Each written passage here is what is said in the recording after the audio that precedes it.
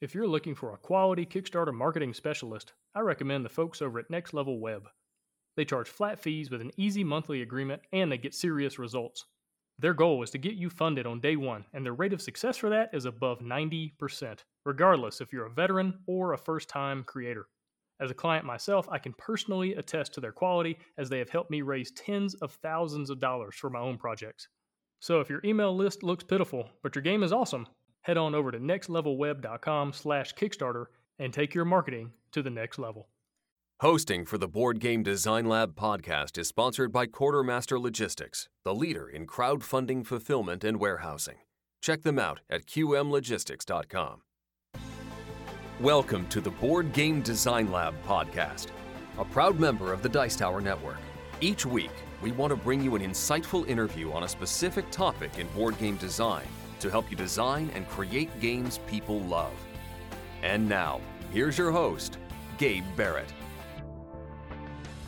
What's up, my friends? Welcome to the Board Game Design Lab. Today, we're talking about pick up and deliver. What does it look like to design a game where you go over here, you pick up some stuff, you go over there, you deliver it, you get some points, you get some cool things that happen, whatever the case may be. And we're talking to Marcel Kohler from Liberation Game Design. Marcel, welcome to the show.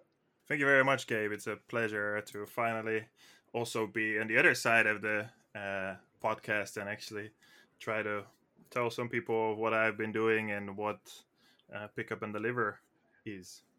Yeah, man, absolutely. You've got a really cool pick up and deliver game you've been working on for quite some time. It's been really fun to see it evolve and change. You've been posting about it for a while in the BGDL Facebook community, and you and I have even chatted about it several times, and I've been able to kind of offer some feedback and advice about various things. And yeah, really excited to have you here and just do a deep dive into this particular mechanism, which has kind of been around for a while. This is not a new mechanism by any stretch, but there are still some really cool ways to do it from different angles and do it from different perspectives and things like that. Really pumped to talk to you about that. But before we get into it, who are you? How do you say your last name correctly? Because I'm pretty sure I just butchered it. And so tell people that. And then how'd you get into game design and all that kind of thing?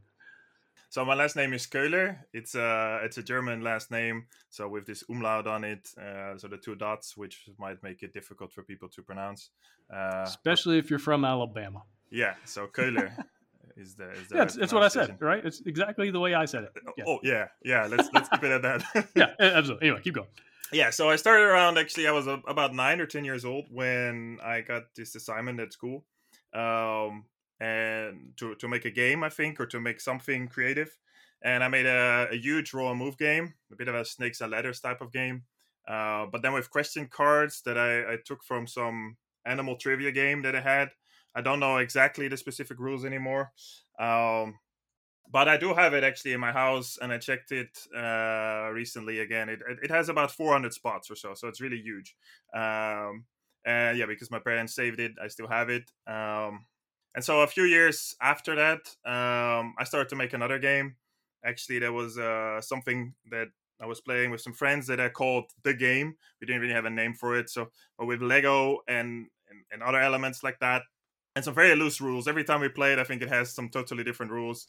And you had to just attack each other, sort of a 4X type of game. But we never really got to the point of fighting because the rules didn't really work well enough, I think, for that. And then when I was 14, I started to do a lot of live action roleplay events. So I always like to do some creative things like that.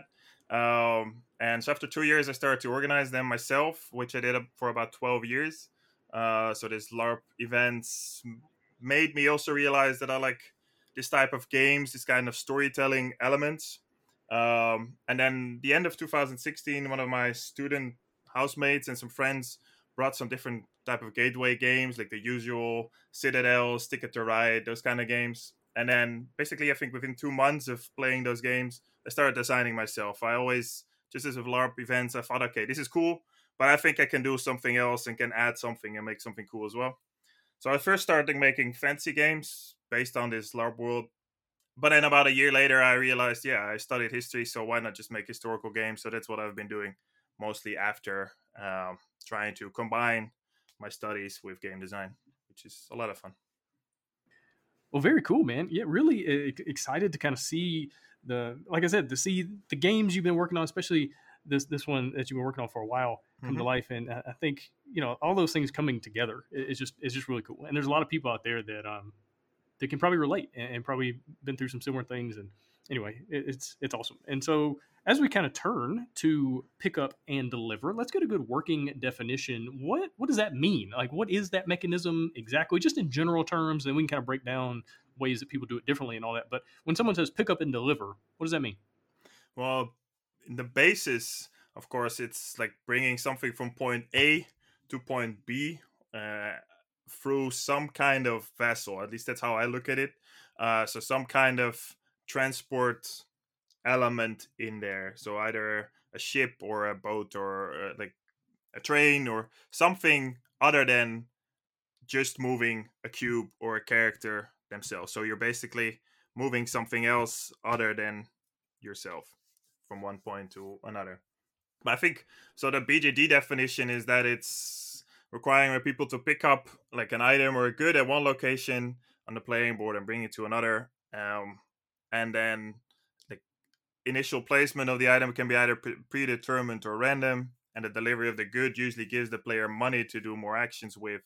And in most cases, there's a game rule or another mechanism that determines where the item needs to go. That is sort of, in short, paraphrased BJG definition of it. Right. And a lot of times this manifests itself with trading in the Mediterranean, where you're on a ship and you're delivering spices and gold or whatever, or you might be in space and delivering basically the same types of resources, just with space names, science fiction-y names. It seems like that's kind of the main way, or like you're saying with trains. But again, just picking up cube, the red cube, and taking it to the other place and picking up the black cube. It seems very generic. Overall, that's kind of like the general stereotype, at least. And but I'm excited also about talking about some ways that designers are doing things very differently. And your game is like that, and we'll get to that in just a second. But let's talk about why. Why are people drawn to these games? Merchant of Venus is been one of the most popular games for a very long time. People still play it and love it to this day. It came out with a second edition not too long ago and upgraded all the art and everything. And so people have been playing these games forever. People love train games. They love routes and delivering things and all that. But why? What is it about these games that draws people in? For me personally, I think it's the puzzly element of how can we do this so as efficient as possible? How can we get to point A, from point A to point B in such a way that we can maximize our efforts, basically. And I think that's also what maybe many people think is fun in this type of games, that you have this kind of very clear goal. Often it's like, okay, if I go from here to here, I get this amount of money, points, or whatever you can get in a game. But if I go here, it might be longer, but I might get more points. But if someone else goes there first, it might devaluate how much my thing is worth, or in the next round, it's worth more or less points. So you always have also this kind of potential obstacles in a way for your perfect route, at least in most games, I think. So I think that is another big element of these type of games, that you really have trying to maximize the Euro style element of it, of how can I get this cube or whatever you're transporting most efficiently to the other side where it has to go.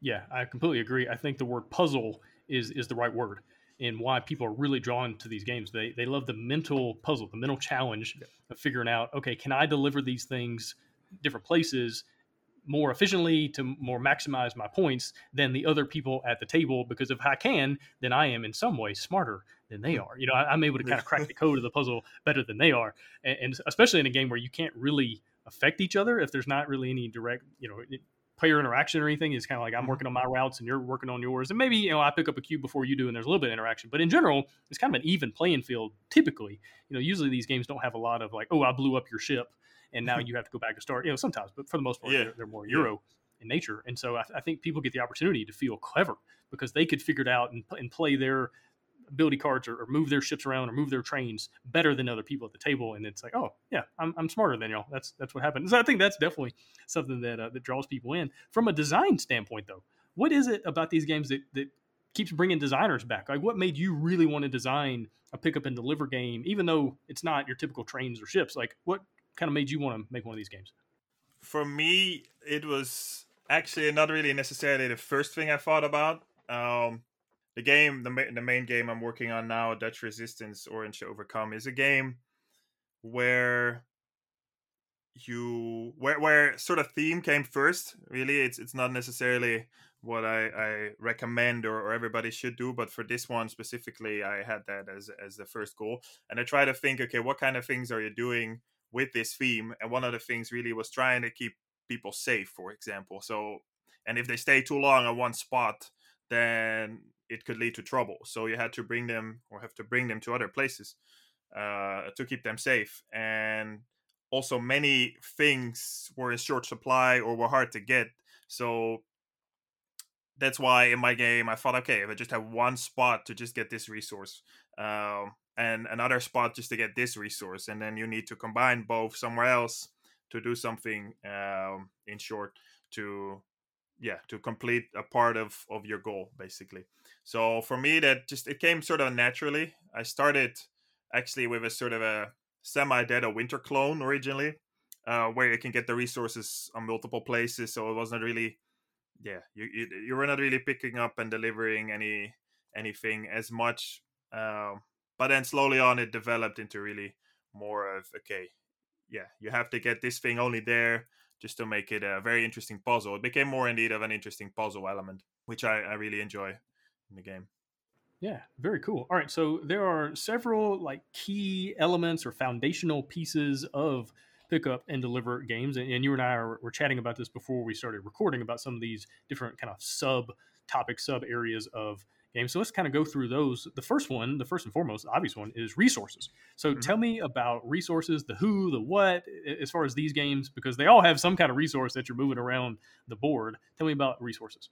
Yeah, so indeed, like the who or what are you transporting, indeed, is one of the things that I always try to think about when I'm trying, for example, making a new scenario in the game, to keep the basis of the game the same, but like, what can I change? So resources could be many different things. Often it's some kind of good, like get grain on island 1, and then island 2 needs grain, but there you can get wood. Those kind of, often they're very how do you call this, replaceable. You can often easily replace these resources, like generic, just kind of could be anything. Sometimes it's people, that's less common, I think, but it's still an option that it could be people. And in many games, it's not a really important element of the game, and therefore it's often cubes or tokens, sometimes miniatures, but most of the times, like, it has a name, and it has usually either a simple image or some wooden component, but that's usually the main thing. It's often also the question, I think, for these kind of things, if there is a lot of space or a limited amount of space, like, are there a lot of resources you have to transport, or only one at a time? That's a big difference in certain games. And are there any rules connected to who or what you're carrying, or any difference in the things you carry around? Like, are there 5 different resources or just one? But if you transport them over a bigger distance or a smaller distance, they might be worth more or less points, for example. In my game, there's a few very different elements to that as well, where sometimes you're carrying people, other times you're carrying items, and they have different rules connected to them. So it's, I try not to make them too generic, but the resources, I think, in most games are generic unless there's some specific rule connected to it, and often they're not as generic anymore. But there are some games where the resources can be used in multiple ways. So if you can use them in multiple ways, then basically the resources become more important, or a more important element of that mechanism, or that part of the pick up and deliver mechanism. Right. It does seem, though, that in a lot of these games, it's red resource, brown resource, black, white. I mean, it really doesn't matter. Oh, this is wood. It's a brown cube. And especially in the science fiction games, it's funny. I've played some where the designer had all these like crazy, hard to pronounce words, these made up resources, and like people at the table were like, I don't know how to say that. It's like 5 syllables, and they're just like, give me 3 greens, give me 3 green cubes. Like it just turns into whatever the practical thing to say is, and they're not going to say whatever weird science fiction-y word with 7 X's is, and so they just say, give me 5 green cubes. And so I think that's something just to think about as a designer. Is I mean, you want to be thematic, and it needs, if you are trading in the Mediterranean, it does make sense to trade spices and different things like that. But ultimately, doesn't matter, and try to make it as easy on the players as possible, especially in a science fiction game. Make those words easy to pronounce, or put some pronunciation guides in the front of your rule book and just say, hey, this is how you pronounce that weird word. Here's the phonetic spelling or something like that. I think that goes a long way. Also, you brought up an interesting point as far as like the number of resources. Do you have 3? Do you have 5? The more you have, the more complicated the combos get, the more complicated the puzzle gets. So I think that's definitely something to think about, because the more you have, I feel like the longer the game's potentially going to take, or the more you have to be aware as far as like what resources turn into what kind of points and all that. So in your game, how many resources do you have, and what was the thought? Like, did you have less? Did you have more at the beginning? Did you have to change the numbers? Tell me about that. So I've been going back and forth a bit with 4 or 5 different resources, and I notice with playtesting often I also start to give them names, even though mine are based on actual things that people were either carrying or having. Like I have my resources are money, network, it's like meeting or knowing people, which is harder to see as a specific resource, but one of the things. Then you have rations, so big stacks of papers, and then you have like making sabotaging plans. So you have like basically maps of where something can be done to sabotage something. And then the last one I sort of added again and had out for a while and then put back and forth was information, because information is a very important element for my theme, but not really necessarily. I didn't want to have too many different resources, because I did want to try to make it a bit abstract so that there's enough attention to the resources, but not so much that you have to keep track of them too much. I had all of the resources had a special ability connected to them for a while, but I cut that out because it just makes give me the yellow cube, like, give me the yellow cube because I could use it for this, or this. And then if you do that for 4 or 5 different resources, it might take over too much of the game, I think, which is maybe also one of the reasons why it's not always in games. And even if games have a lot of different resources, it's often because they have different money values, but then they get a different image, but they either are worth 10 money or 50 money, but other than that, usually there's no difference. So in my game, you can transport maximum of 9 resources at the moment. I've been moving around back and forth a bit with that. But if you have 4 or more resources, there's a bigger danger. And if you have 7 to 9, there's even a bigger danger. And I might even tweak that a little bit more for harder difficulty levels in the game, just so that it's even more of a dangerous puzzle. Right. It's definitely something just to keep in mind as you design one of these, is how many do you have and what is that going to do to the complication or the complexity of the game. Sure. All right. So let's keep talking about resources. Now let's talk about, how do you transport them? How do you move them around? Some games have a board that is fixed, and these are the routes every single game, no matter what. Some games have tiles that come out randomly, or just kind of a random setup that changes the routes and does different things. So tell me your thoughts as far as how we're getting these things from one place to the other. Yeah, I think that is, for me personally, always also something that you should think about thematically, like what makes sense. A game, for example, Black Fleet is an interesting pick up and deliver game, I think, where you have basically 3 types of vessels. One where you can transport 3 different resources. One where you can transport just one, a pirate ship, and one that basically just attacks the other ships to try to take off these resources as well, or just try to get rid of the other boats. In short, so that is one way to have very different types of vessels, basically, that or different ways to use them. Sometimes it could be also a train, or just a person with a bag, or many other types of things. But I think mainly you have to check what is your theme and how does this make most sense for people, so that that part of the pickup and deliver mechanism doesn't become a burden. Like, oh, if you have, like, for example, 5 different types of vessels, like, which all the different rules for those could be making this a very complex game when it doesn't really need to be. So I think that's something to keep in mind. Also, what you want to do with them. Do you want to have something to transport them that has a lot of space for resources, or just a few spaces? Do you have options to upgrade them, or get a second one if you start with one? Those kind of things are questions you could ask yourself.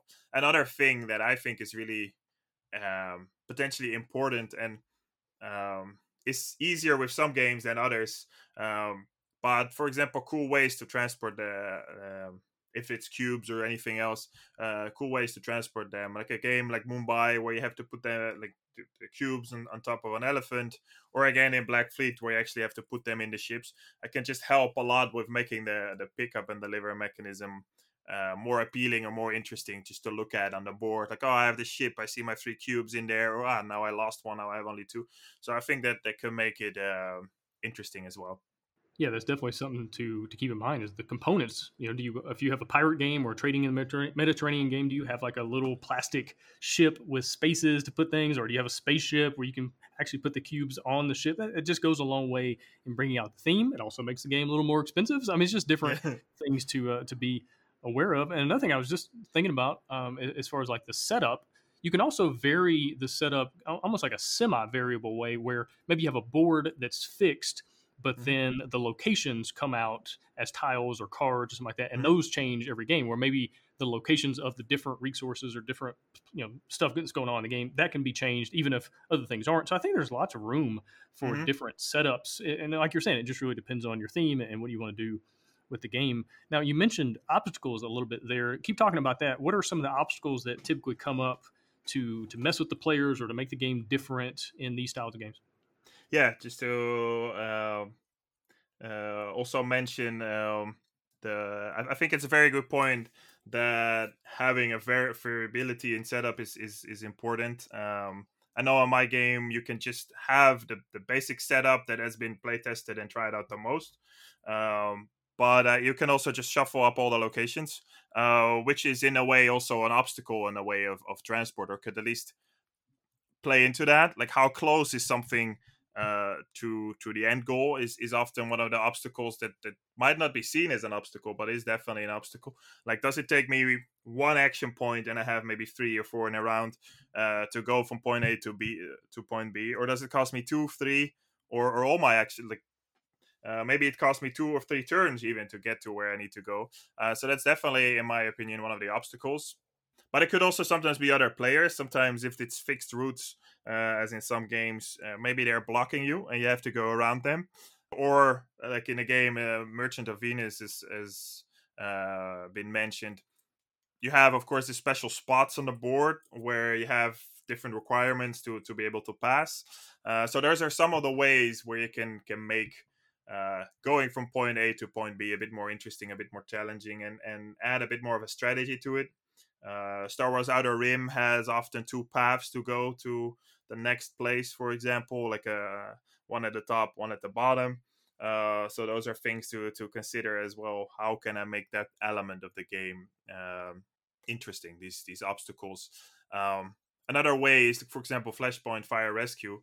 You have these points of interest, and you don't first of all know if they're actually someone you have to save. But if after you know who, like which point of interest is one that you can take with you and try to save to bring it outside of the house.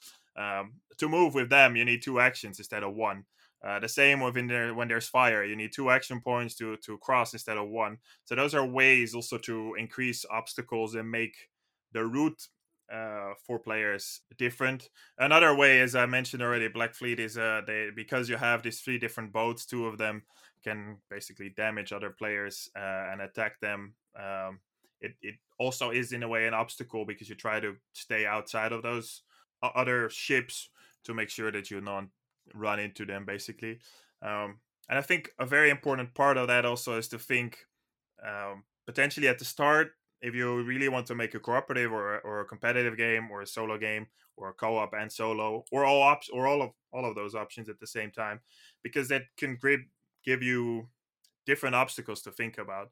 If you have a cooperative game, obviously the main obstacle would come from the board, either distance, either other things. In my game, you have routes that are basically semi-blocked. You can pass them, but it will not help you. It will just damage you basically in one way or another. So you want to avoid that, but knowing that if you go around it, it might take you a lot more action points. You might still want to decide to go there, or maybe all roads to a certain place are blocked, and then you sort of have to if you really want to get to the place. But in a competitive game, it could more often be maybe the other players, and the board itself can be a bit more simple. So it really depends a bit on what you want to achieve with the obstacles.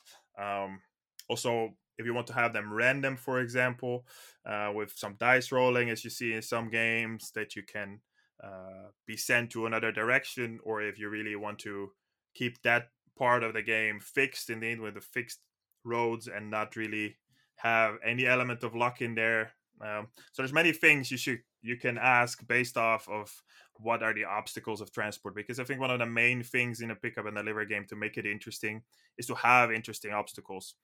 Just moving from a point A to B could be really quickly very boring or very uninteresting. So having ways or reasons to an obstacle could maybe even be that something was worth 20 money at the start of the round, but because something happened or another player did something, suddenly it's only 10, and it's like, okay, is it still worth to go there? So those kind of things could also play a role in that.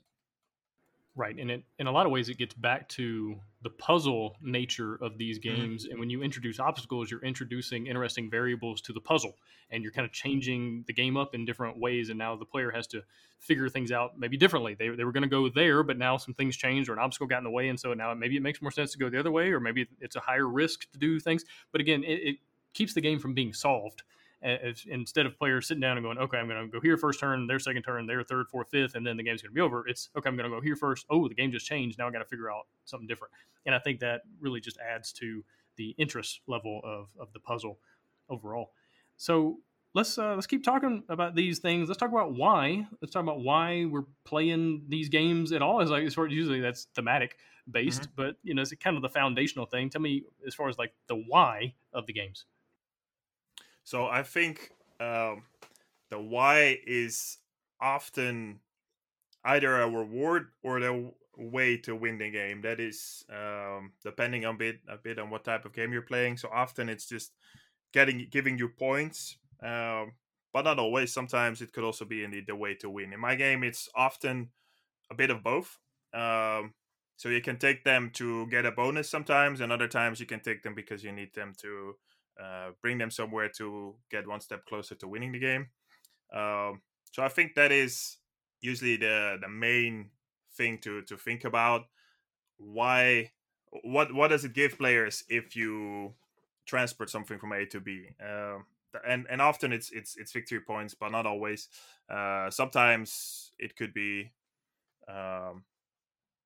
It could basically be anything. I think. So it depends a bit on what type of game it is as well here. This kind of questions, many of these questions, it's like, okay, what type of game, what type of experience, what type of fun do I want to create? Do I want to create something where all the players are basically looking at their own player board or at the main board and not really see what other players are doing? Or do I want to have a lot of interaction with the other players? And that could make a difference. Also, how big is the actual mechanism? Like, is it the main thing you're doing, or is it just one of the options to get points or one of the options to get forward in the game? So I think the benefits have to be clear at the start for everybody, but they don't always have to be, like, the specific bonuses don't always have to be visible for people. It could also be sometimes very interesting to have a card that you have to draw, and then if you go from point A to point B, you get a lot of points, and people don't know that you get this amount of points, or that you get even any points at all if you go to that place. So it could be a very interesting element there as well. like the why of transport, or the like what is behind it as a player, what choices are you making or trying to make as a player to transport them. Yeah, for sure. And then right off of that is also the when. When are you transporting these resources? Does it matter? Are there different phases in the game? I'm reminded of Tricky Tides, which is a trick taking / pick up and deliver game. It's very good. I've really enjoyed playing it, and it's basically set up into two different phases. You have the trick taking phase where you're playing cards, and that's going to determine some things about the game and movement of your ship and things like that. And then you move into the actual pick up and deliver phase where you're moving your ship around and picking up cubes and delivering and getting orders and scoring points and things like that. And so the win for that game is a little bit different than it is for other games. So tell me your ideas, your thoughts on when you're picking things up, when you're moving things around, and how that kind of plays into these games overall. Yeah, I think there's quite a few different subsets of those. There's some games where it's just once, indeed, in a phase of a turn, like one element of a turn. It could be that it's your whole turn, just moving a train or moving a ship or any other thing that you're moving around. And also, do you have to move them a lot or just a few times? So I think if I use my own game as a reference again here, then you have to get a lot of resources to complete different elements of the scenario goal, and it's different every scenario. But there is some requirement tokens where it says, okay, we have to bring these resources, often a few different ones, to this specific place to get one step further. So it could be something that you just ignore for a part of the game because you have other dangers or other elements that you have to take care of. And it could be sometimes smart to do that. It could also be sometimes better to wait a bit. So I think that is the when is very much connected to how this mechanism plays a role in the game. If it is the main way to get points, then obviously you probably want to have many moments and many points where this plays a role, so that basically maybe every turn you're delivering something. While other games, yeah, you might not want to do that as much. And I think that if you have a game like Wasteland Express Delivery Service from Jonathan Gilmour, I think it's really has some very interesting ways to do the pick up and deliver, and mostly the movement. Like you have movement points every round, 3, 4, 5, and with those movement points, it basically shows you how far or how little you can move around.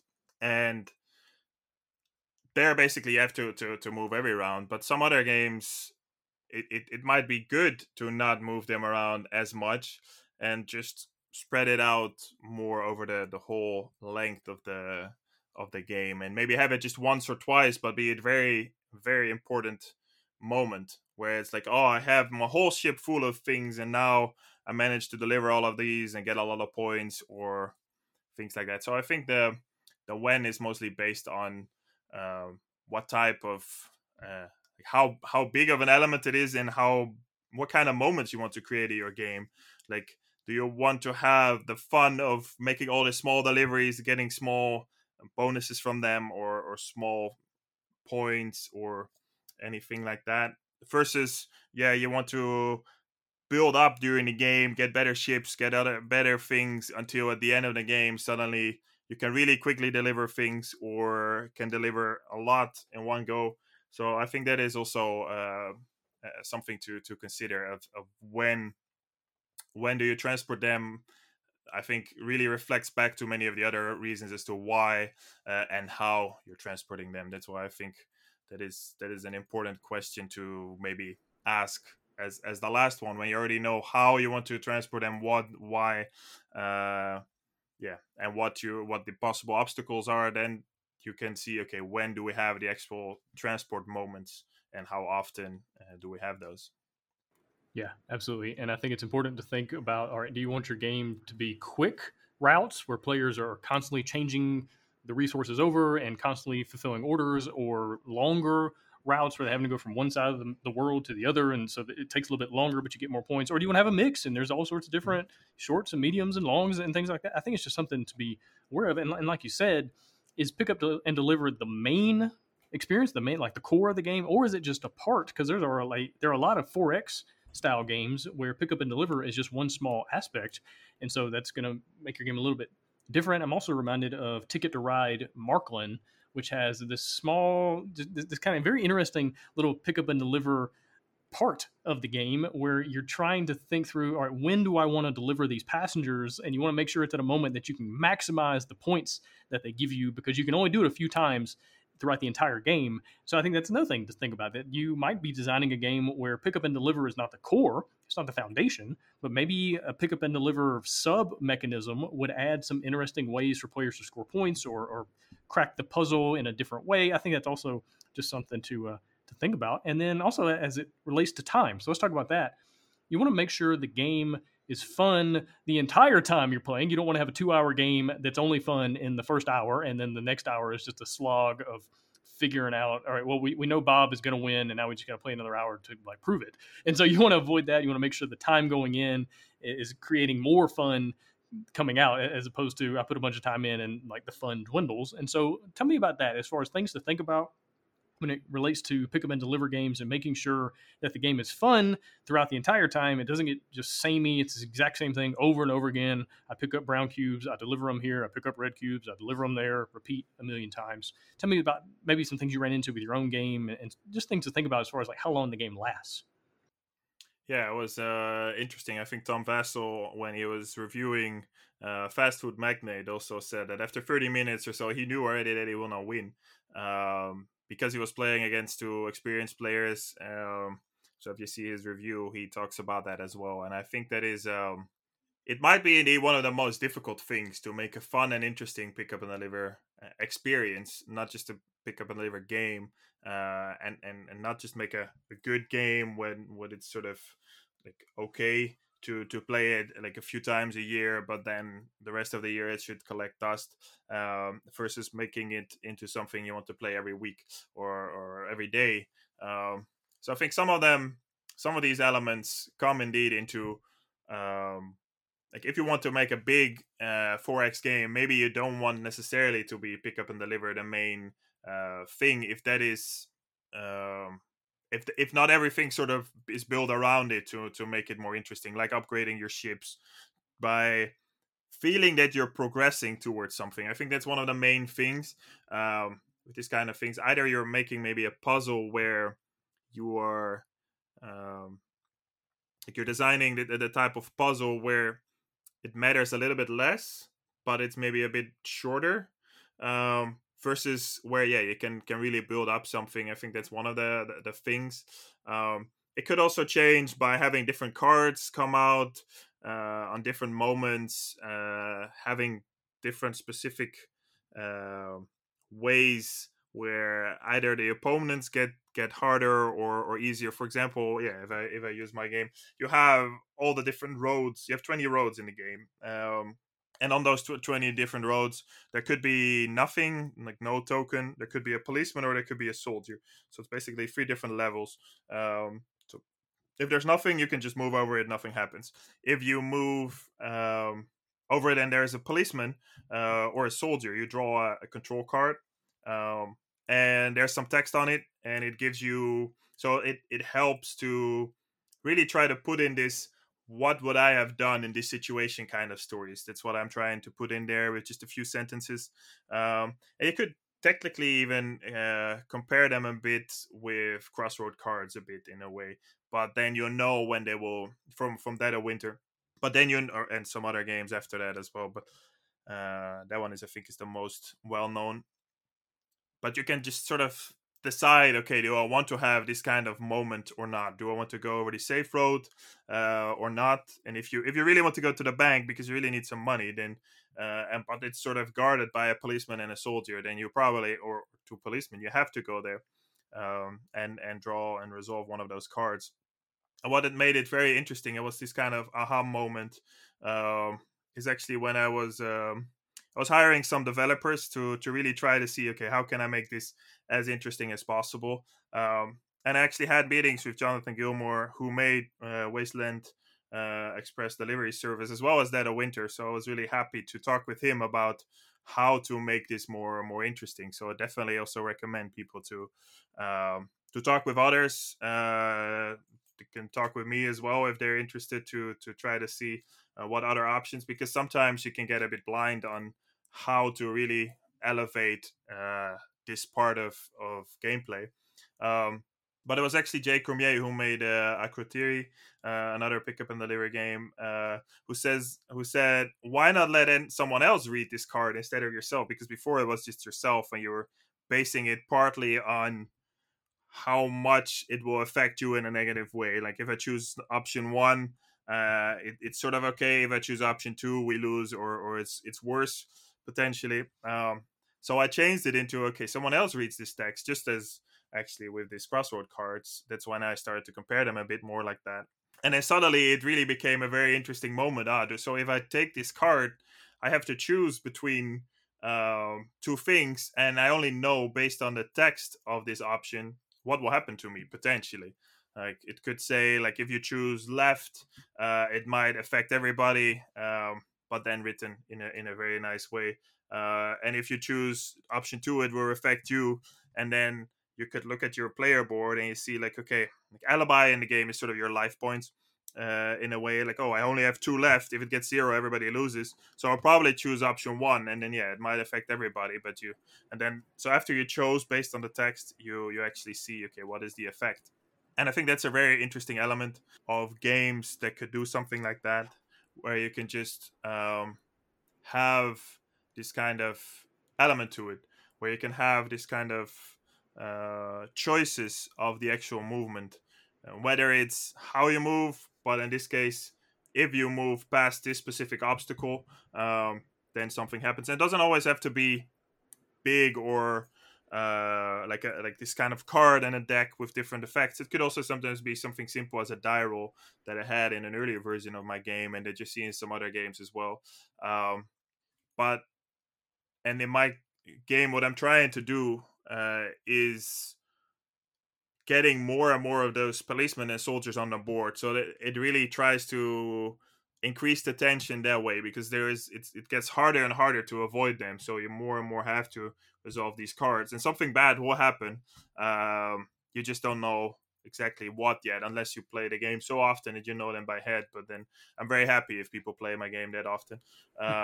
So it's definitely not something that I think is bad, and it gives me options to just add more cards in a later stage. But so I think indeed that's a very important part. How can you build up this kind of tension, whether it's competitive, whether it's co-op? How can I make this get more fun out of this specific mechanism? And I think a big part of the people maybe who like this mechanism, I cannot really speak for them or generalize, but what I think is that these upgrades really help people to enjoy this mechanism. So I think it's often either that it might get harder and there's different tension there, and that creates the fun until you really get to this point where there could be either a hard stop because of a specific amount of turns that you can sometimes also. I know that in Merchant of Venus there is a variant where you just, if I'm not mistaken, where you can just play with either less turns or start sort of a bit halfway to make the game shorter. So depends a bit on what you want as a player, as a play group. But I think that is yeah, I think the fun either has to come from making the game more tense and difficult, or upgrading yourself and making it feel like it's getting in a how do you call this, that it's getting to sort of a closing point in a way, that it's ramping up, building up until you reach this final few turns, and I think that's where most of the fun could come in. Another thing that I think is really important to get the fun in there, is if things could change. Either if things get, you see that in many pick up and deliver games. I think where things get worth more or less points, or more or less money, or things like that. So I think that's another way. Star Wars Outer Rim, you have the like you're either neutral or hostile or like friendly towards certain factions. So those things could change during the game, and it can adjust. As I mentioned, also some obstacles could become just a bit different. And what I another element that I haven't seen in many other games, but is still in some games, is that the obstacle changes.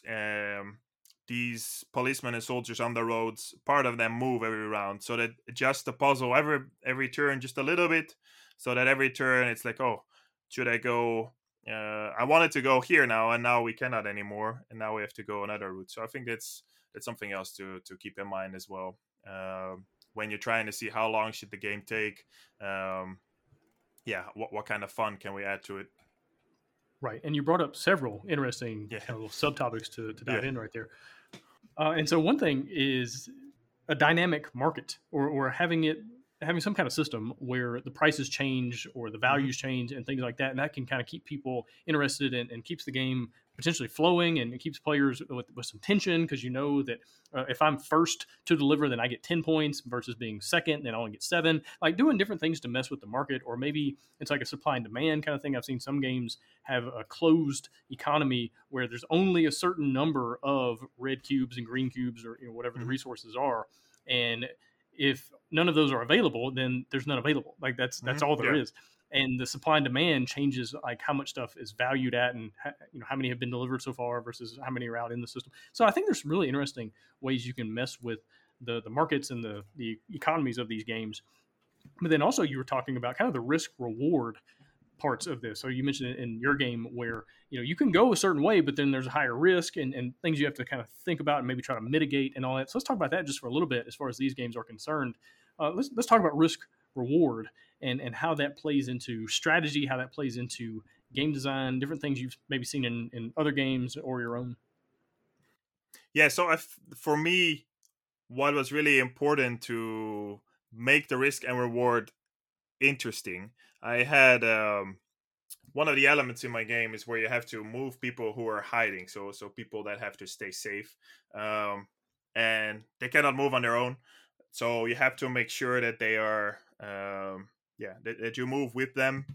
So it's just another resource in a way that you have to move from point A to point B. And I tried, for example, that it will cost 2 action points to move them around instead of 1, where normally it will cost you 1. But you only have normally roughly 3 action points per turn. I'm saying roughly because my game has an element where you have a shared group of actions that can be used by anybody depending on how high the morale is. But just so that is another thing where you have to think of your risk and your reward. How many actions if people are available for people, or how many things are there that you can do with your actions or with the available options in the game. So the risk and reward with those people, I realized instead of having it become a boring thing, like, okay, I can move one spot each round and then one spot, and I just sort of put that in half. I try to follow Matt Leacock's advice a bit that he had on this podcast when he was on, where you try to either put things in half or double things to really see the difference. I don't always use it because sometimes I'm feeling that it might shake it up too much. But in this kind of case, I thought, what if, basically also, what if people can move twice instead of once for an action point? So suddenly it became much more dynamic, much quicker. So I definitely also recommend people to try out how big of a risk and how big of a reward is interesting gameplay wise and fun wise. Not even if it gives you many or few points, but how long is it interesting to just move one specific thing? Like, how far should it move? So I made it actually that in the second scenario of the game, you have to move these people from point A to point B over 3 different free roads. That's the shortest route, and you can move up to 2 times for 1 action point. So basically, instead of 3 action points, it only costs now 2. but you can move them. You cannot move them along a road with a policeman or a soldier on it. So you have to try to. It's like a bit of a double puzzle, because you can move them in this specific scenario two other ways. So you have to try to create safe roads, not by fighting or killing someone, because my game is fully like non-violent, but by trying to find other ways to go around. So that is a restriction in that element. But at the same time, you every time you want to move past this occupier, so this policeman or soldier, you have to think: do I really want to risk another control card? Some of them are okay, and you're like, okay, didn't really bother me much. I lose one alibi or we lose one morale. It's not a lot. And some of them could really sort of damage you or the group a lot. So you have to.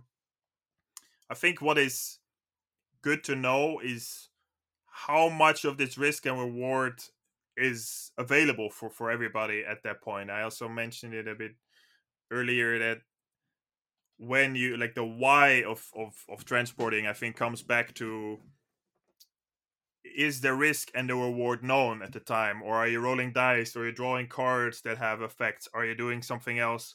In any game, whether it's pick up and deliver, or just normal movement where you're not really transporting anything, because I think that's one of the main differences with other mechanisms, is that you're actually transporting something. But what element or what support is there to help with this risk and reward, and how much or how well known is it? These people that move at the end of the round, these policemen and soldiers, you know which area they're going to move each round, because you can see it on the back of the card, the color on the back of the card. But you don't know where they're moving. So those kind of things can help. And I noticed when I was designing that, when you didn't know any of that, it's like, okay, it feels too random. I have no control over it. But when I actually just added the color on the back of the card, it's like, okay, we know in the top left corner of the board they will move. So maybe I don't want to be there at the moment in the round when they're going to move. I don't want to be in that specific area, because it could potentially harm us, or harm the player who's there. So I think that is another thing to think about, or one of the main things when you're talking about the risk and reward. How much is it known, and how clear it is to do it. In Akrotiri, you get either more or less points the harder it is to place. I believe it's temples, if I'm not mistaken, on the board. Like, there is specific requirements to be able to place one, and the harder it is, the more points it gives. And I think you should always try to see if the reward is just slightly higher than the difficulty level. So you should try to see if it's 2 times as difficult, it might give 3 times as much points. So people want to go for the further one, knowing that it might take them a lot longer. And especially if it's temporary things. So if the market of things that you deliver can fluctuate, the longer you have this specific resource in your possession, the higher risk you're taking. So the more potential reward you can you can connect to that, I think. Right. And that actually brings up another really good point as far as figuring out the math of the points versus the resources and the combos or the deliveries or whatever it is. You really need to have a handle on the math behind everything, because that's going to determine the risk and reward of a lot of different things. And the last thing you want is for the options to be very, very clear to the players, where this option over here is obviously way better than that option over there, and the risk is about the same. And so I'm just going to, this is obvious. This is not a choice anymore. And so now the game's kind of playing me, and I'm not really making choices in the game. It's already made. And so I think that's another thing just to think about is how many points can you get on a turn, and how many spaces do you need to move versus points that you gain, or how many resources are available, and are there fewer resources and so you get more points, whatever it is, whatever the math turns into. But just figuring that out on the back end, because that's going to determine how the play experience unfolds and the tension and the risk reward factors. I think there's also, just to add a little bit to that, another interesting way to do that, or you can add to that element, is to have asymmetrical players or player powers, with starting with different ships, so that what is a good choice for you might be a bad choice for another player, and vice versa. Um, or as in Merchant of Venus, where you have your own uh, location where it's better to go than for other people, and getting small bonuses through that, I think can help a lot, because I indeed agree that some pick up and deliver games might have this feeling of it doesn't matter what I do, I will get there sort of anyway. Like I don't have a real choice, and I heard that again from Tom Vassell in a video on Mumbai, where he said there's an action where you get 1 point for doing nothing, for not moving. You can just get one money, and or 1 point. And he said there's 16 turns in the game, and you start with 2 money, so you have like 18 points. And he said sometimes I have 17 points at the end of the game, yet I've been doing and trying all these things, moving all these things around, and this other player might just been okay. I'll just stay here on my spot, do the same action the whole game, and I might have one more point than you. So I think that is definitely something to keep in mind as well. To not have these kind of options in your game, to not have a strategy that is so straightforward. And I think that's where randomizing decks could play a bit of a role, but could also make it difficult to um, make it balanced. I had, or I have 20 different control cards in the deck, and I am planning to add more, but I know that now there's this relatively okay ratio of easy to resolve cards and difficult or dangerous cards, and the more cards I add to it, the higher chance there is that you might draw 10 very dangerous cards at the start of the game, and then suddenly it might be very difficult to win the game. Or you draw 10 easy ones and it feels a little bit easier, so balancing that might be difficult. Although at the same time, as I mentioned, in my game it's a choice most of the time, where you go and how you proceed. If you take the longer road, you don't have many of these risks, but it just costs you time, and time is in many pick up and deliver game a very big obstacle. Besides the distance, and distance and time is usually connected. So I think that is an interesting thing as well, to try to see how can I make it with asymmetrical elements, or shuffling decks or things like that, just a little bit more interesting as well. Right. That's definitely something to keep in mind. Well, Marcel, this has been great, sir. Closing thoughts. What would you tell somebody who's maybe working on a pickup and deliver game, or listening to the show and now they've got an idea? What would you tell them?